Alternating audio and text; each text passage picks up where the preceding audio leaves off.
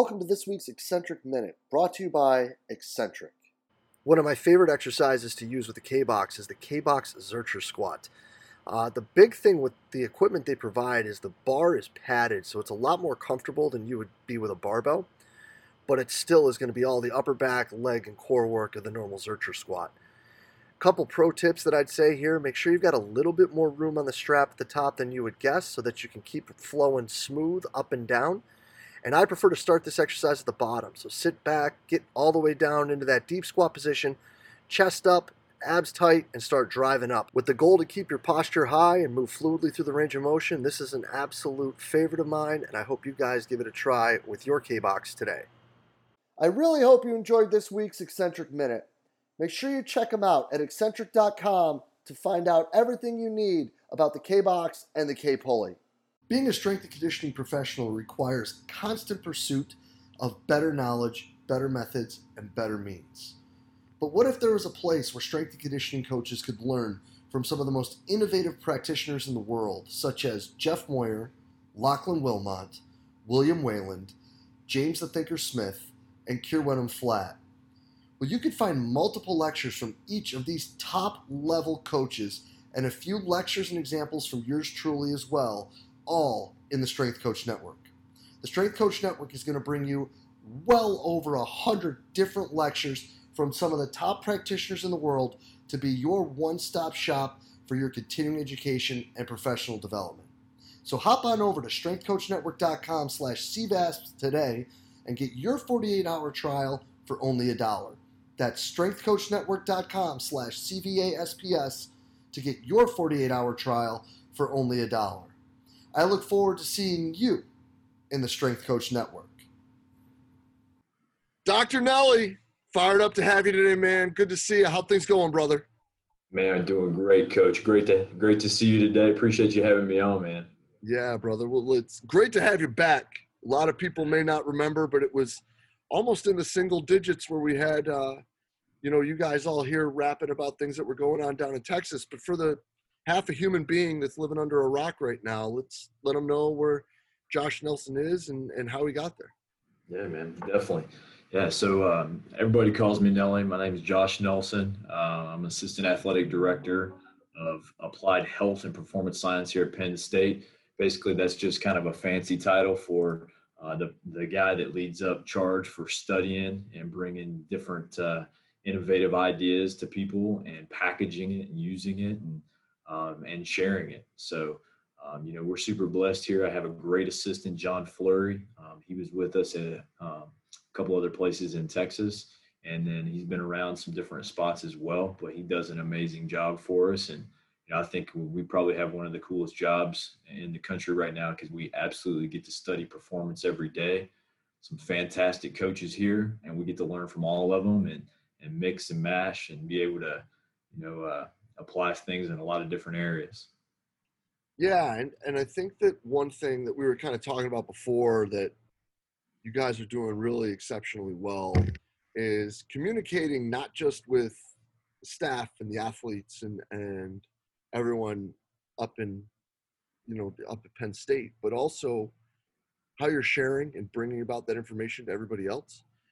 And I think that one thing that we probably should talk about first is kind of the communication aspect and the building of the program when it comes to starting with the low-hanging fruit and kind of how you've determined the hows, what's, and whys of how to navigate and build off of that to start to go to more of the advanced things so that they can be more advanced, if that makes sense. Yeah, absolutely.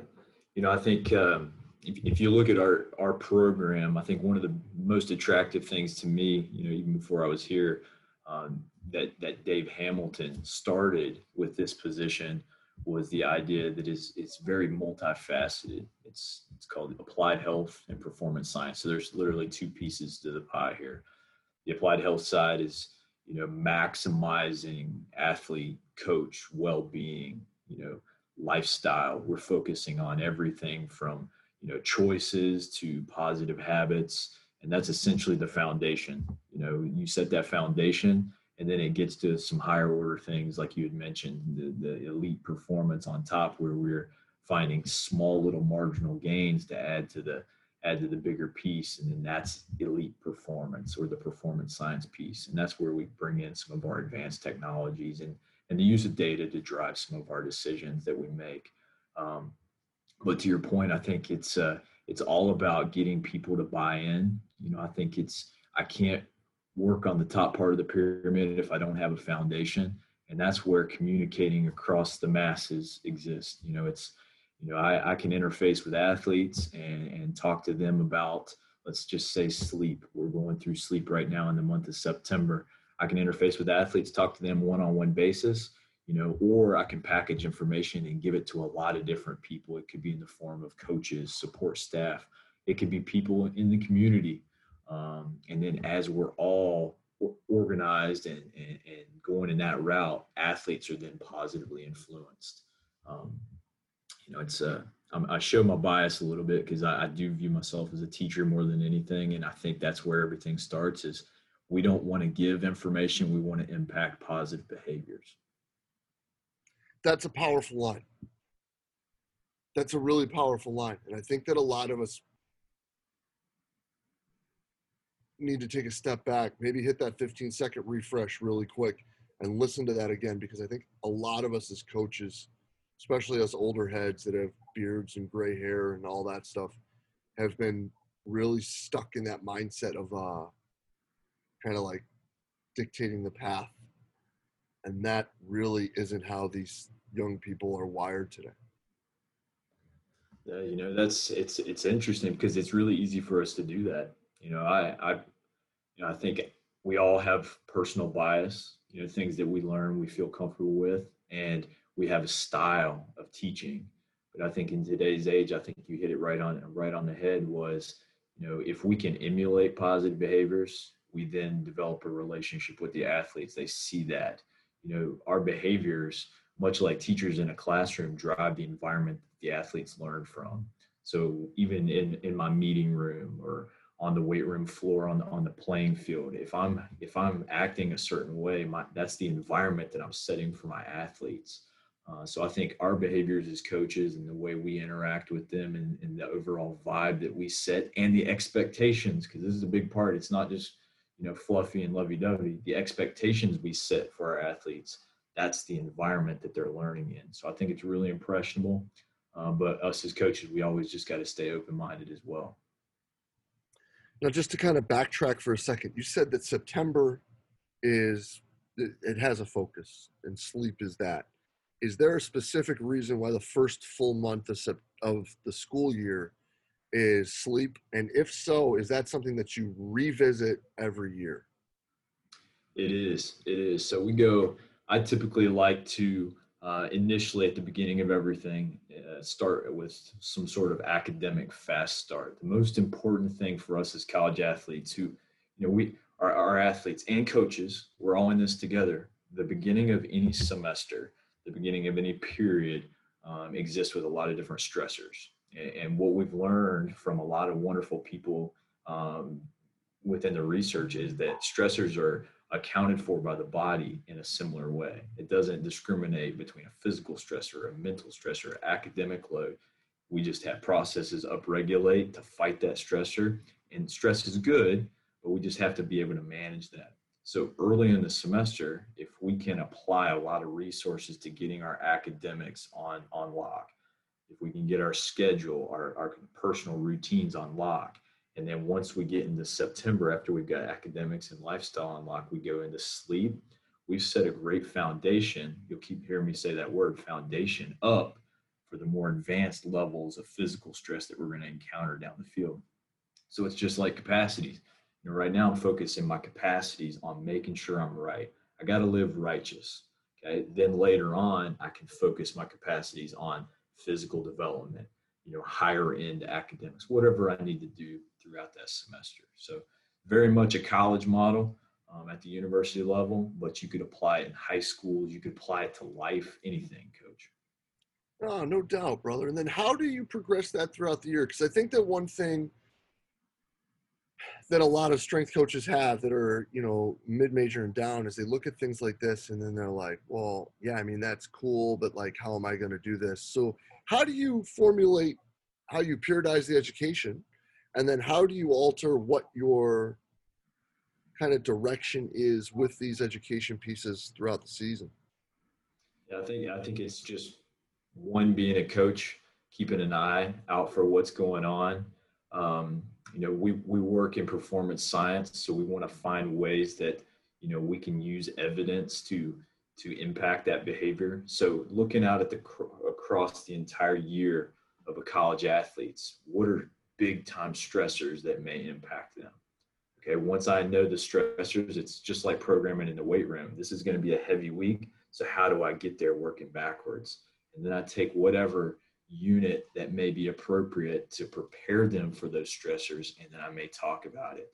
Also, just look at kind of current events. What is occurring in the world? What can we apply to a conversation? It could be sleep. It could be drug and alcohol education. These are off the field things that we're talking about, but they directly impact lifestyle, which we've already established is going to go upstream and impact our performance. So if we can get these things right, just looking across the year, what are the stressors that may curb performance, mitigate them, then we can focus what's really mattering in the weight room and on the practice field, meeting room, with sport. Yeah, man. And I think that that's something that isn't necessarily something that's hard, and it isn't necessarily something that is complicated, but I think that it's something that can be challenging because you either need to be somewhat creative with it, or you may have to go in a direction that might not be as comfortable for a strength coach because it's not, we're working on your energy system development. Right. And not to say that that can't come in there. I think I typically want to develop a fluent athlete because at the end of the day, this is, at the end of the day, you either want to produce a professional athlete or you want to produce a great mom or a dad, somebody that can teach sport. So that's where we want to drive our content as it pertains to, sport education, physiology of training, understanding why we do what we do. Because one, let's say I have an athlete that becomes a professional athlete, I would love for him or her to be able to, actively select a great trainer later in their career, be able to understand the dynamics of a calendar year and how I need to work back from when I start in camp. Conversely, if I have a mom or a dad, I need to understand the basics of how I should teach a little kid. It may not be loading on a heavy back squat. It may be, hey, let's start with a bodyweight squat. Or it could be a little bit more complex. Like I don't want an athlete or my son or daughter working with a coach that's putting them in a tough situation. So I think there's room for us talking about lifestyle. There's room to talk about training. And it just goes into the whole sense of developing a comprehensive athlete that understands, the whole training and development, adaptation, the development of an athlete. And then they can share it to somebody else. Yeah, and I think that when you're looking at that holistic approach, sometimes it gets overwhelming for coaches because at times it's hard to see the forest through the trees. No doubt, no doubt. And I think that's where we just have to start small and grow vertically and horizontally. Use the example recently. This is not an original idea by any means. This is stolen from just how children learn and develop is, the idea of scaffolding. I build a scaffold, if I'm a painter and I'm going to paint a building, I build a scaffold and then I put another one on top of it and another one on top, but I can't just keep going vertically. Also have to go horizontally to make sure it's got a great base of support. So think about that as a coach. If we're working in the weight room and we're loading physically, I'm going to go up and sideways. Same thing if I'm sharing content, sharing education. I want to be able to develop the person, the learner, vertically and sideways as well, much like a scaffold. Yeah. So then, as we're starting to look at things and how they're progressing, obviously in this world of athletics that we like to dabble our lives in, things have been unique. So what are some unique challenges that Dr. Coach Nelly is dealing with now? And how do you feel that this is going to have a positive impact on how you're able to move forward when it comes to this entire high performance model, which is obviously fluid at all times?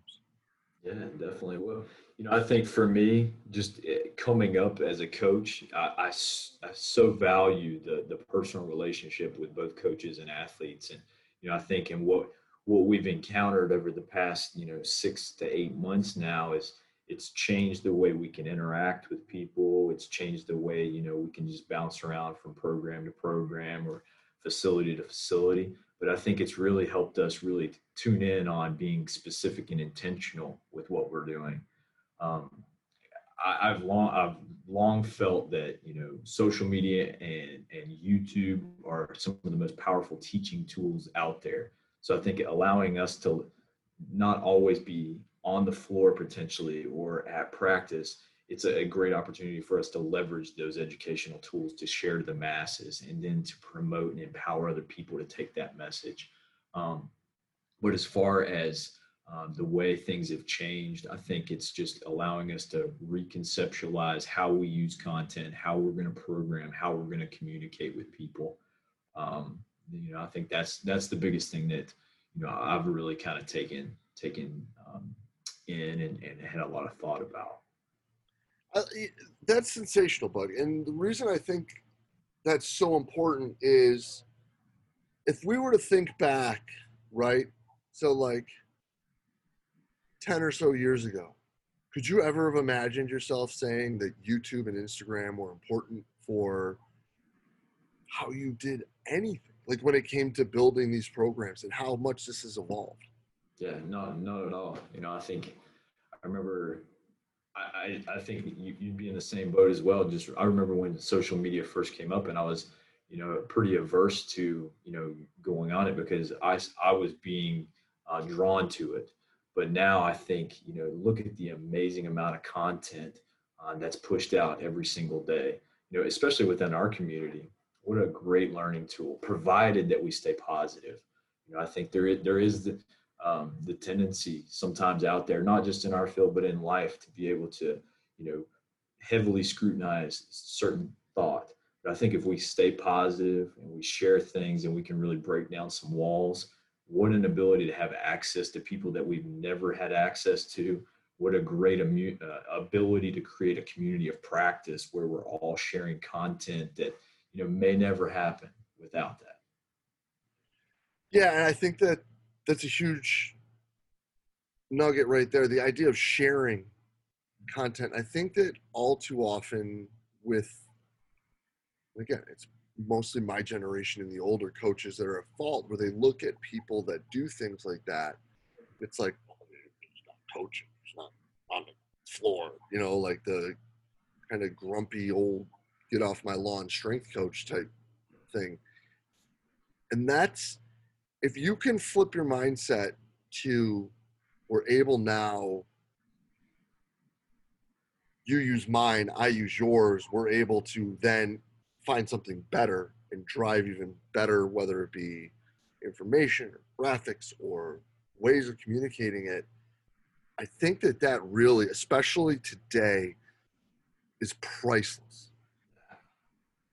Yeah, I agree. It's um, Dr. Sebastianelli. He's our orthopedic surgeon here, and I had a conversation with him on the sideline last fall, and we were talking about the way the medical community shares information with research. And it doesn't exist like that in coaching because of the competitive advantage associated with this is my work, and I need to make sure I protect it.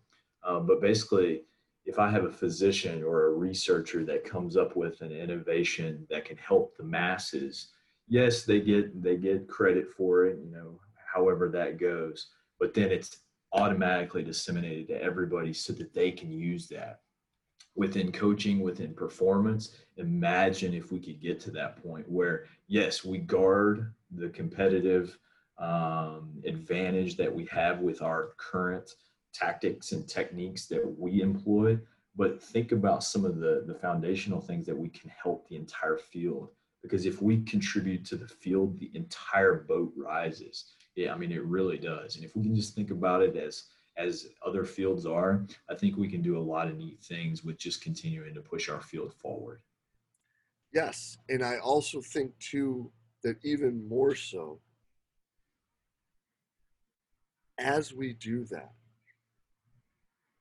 what's good about our field is that we're also very competitive. Yeah. So like, oh, that's a cool graphic Nelly did. See if I can find a way to like put a little more, add a little bit better to it, And it's not like like a jab, or it's like like motivated to be better and to try to drive better conversation, or even more so like when I end out putting out things that are like, when the few that I put on, like, this is what we look at with HRV or whatever it may be, those have been some of the best conversations like through those, because people ask questions about it. And it's not that they're questioning it, it's that they want to know what you're doing and why, and then understanding how they can make better decisions or look at things differently for their kids. Yeah, no, I agree. I mean, what an amazing conversation starter. It's your work is sparking additional work other places. And then if it comes back to you, I mean, it continues to contribute to the knowledge base, and then contributing to people, all of our ability to reach an athlete, reach another coach that may be able to benefit from that. What a platform and an opportunity to share things. And then like what you're doing here and what you always do with your podcast, and bringing people in and talking and being open, you're breaking down walls and just building the overall knowledge of our entire field, which is it's incredible. Well, I appreciate that. And I think the other thing too, that what I really like about this and what you're doing is, it's what people forget is once it's on the internet, it's there forever. Yeah. So like, we could go back and we could just start talking sleep right now, right? Because that's the sexy, cool thing. I've got my Oura ring on. Everybody's doing something with it, talking about this, that, and the third with it. And we could come back in 6, 8, 10, 12 months and be like, yeah, so kind of half of that, not really what we're doing anymore. And this is why we changed it. And those things, I think, are what get drastically overlooked when it comes to creation of different things to help educate people. Yeah, I agree. It's funny you say that, because I've been trying to not necessarily be active as much. When I first started pushing content on social media, is because some of my athletes followed me, and it was just a way to reinforce a team talk that I did following a lift. And I would hit a lift with the guys, and then we would talk about a topic, and then that night I would share something on social media, and they would all kind of like comment on it. So it's just an extra touch that you have with them.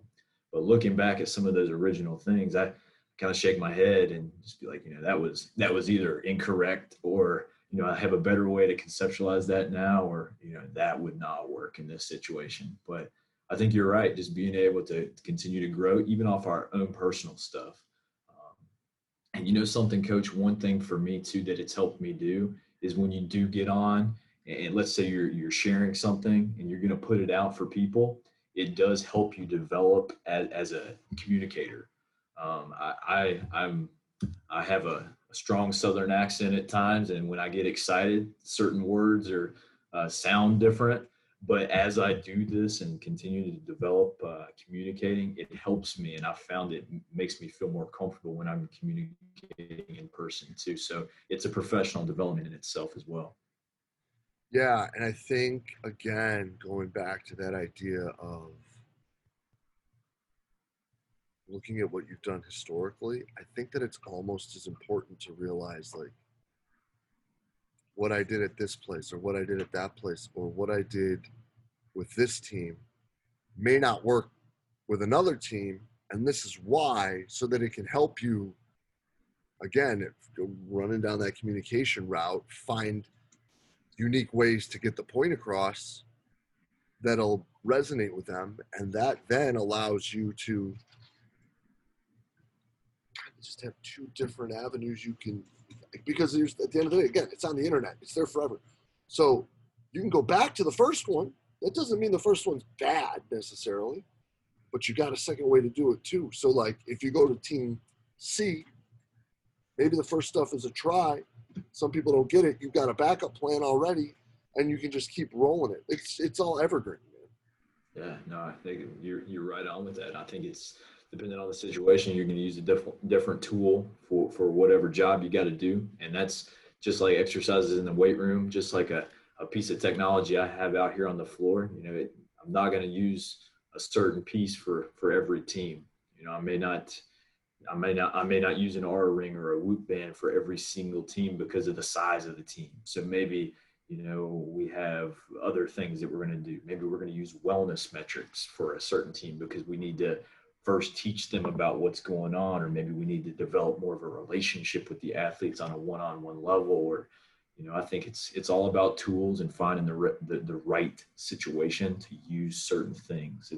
That's what we are as coaches and teachers. It's, you know, finding the pieces to the puzzle and making athletes better. Yeah, and I think that too, you know, as you're touching upon, and we both touched upon kind of some of these 24-hour monitoring devices, like some of that too, you got to be careful with depending on who they are and how they are and what they are and all those things. Yeah, absolutely. And I think we're just learning more and more about that. And, you know, I think what an unbelievable, and I'll go back to the word tool, what a great tool for educating athletes. You know, you talk about your Aura ring, you know, several of our teams here utilize Whoop. Other teams use wellness metrics. But if you boil it down, why do you do that? Well, it's to educate the athlete on a certain type of behavior that they're engaging in. You know, what is their sleep? What is their overall activity level? Are you using that activity level to match your nutrition to fit the caloric expenditure? You know, what is the overall HRV of my team or individual? Okay, take that information, give it to a coach. Hey, coach, we're going down here, so we need to maybe make an adjustment here. Same thing with a force plate. All these are tools, but you can boil it down to why are we doing it? Well, it's to influence a behavior, whether it's coaches changing a program or athletes changing behavior with lifestyle. So I think it's with all these things, you boil it down to the why, and it'll drive everything that you're doing. Yeah, no doubt. And I think that as you start to look more and more into that why, it builds so many more questions as to like why it is your why. Yeah, absolutely. I think you absolutely have to start with the why. You got to ask great questions, and I know that's cliche, but if we don't have a question, we're going to be just gathering, and then it's not targeted. We create, you know, I'm a big. That's one of my flaws is I just create a bunch of things, and then I realize that I don't really have a direction that I'm going in. I think if you start with the why, or maybe the question, a specific question, what am I trying to look at? Okay, what tool do I need to look at that problem? And then that's going to drive whatever you create, whether it's a form of a team talk, whether it's a graph to give to a coach, or even just a calendar per se. Yes, and I think we've probably all been guilty of it, where there's no way to lose them faster than to just collect stuff and not do anything. Yeah, absolutely. I think, you know, you're right on. I think if you look at some of the, you know, somebody huge that's falling right now is Coach Holler, Tony Holler. John Fleury hooked me up with him, got me on all of his information, and his whole record, rank, publish is brilliant because it takes your information that you're collecting and makes it actionable to kids, and they have the ability to see it and see that you're working with it. And same thing with coaches. You know, if we collect information, we need to be able to make it actionable for them. Now, in no way does that mean I need to give them a chart with every single metric that we collect. Create a story. We need to create a story and talk to the coaches about what we're seeing. And at the end of the day, we need to humble ourselves, especially, you know, within the performance science communities.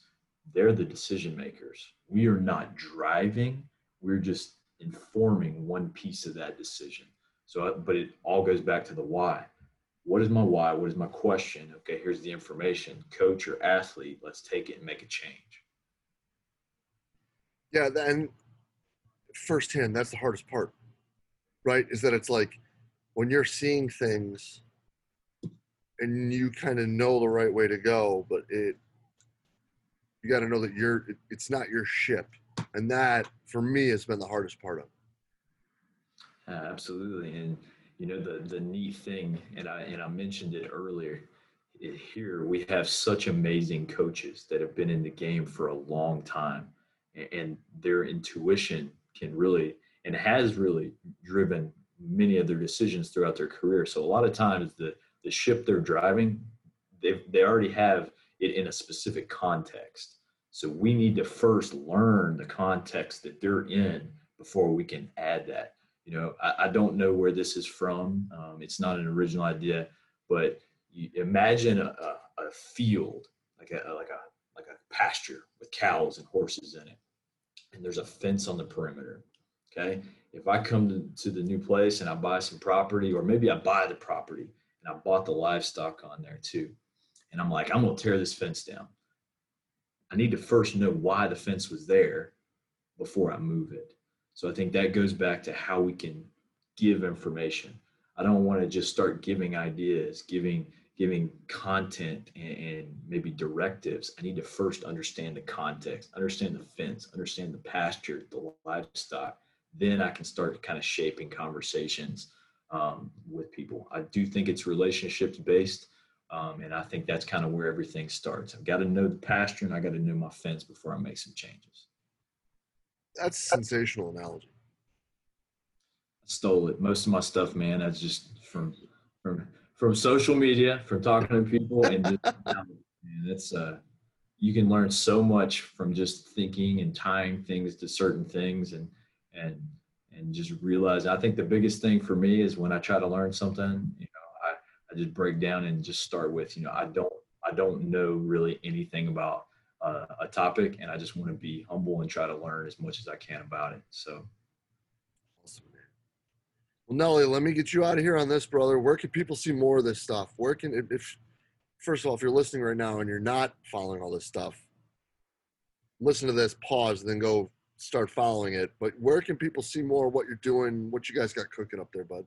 Yeah, man. So we have, we're trying to be pretty present within Penn State Applied Health and Performance Science on Twitter and Instagram. We are PSU_AHPS, Applied Health and Performance Science. We're trying to put content there, trying to continue to cultivate a little internship program here with academics. So we're going to get those people on. They have different interests, different topics that they're working on. And we're just going to try to keep sharing some content for our athletes and for coaches everywhere.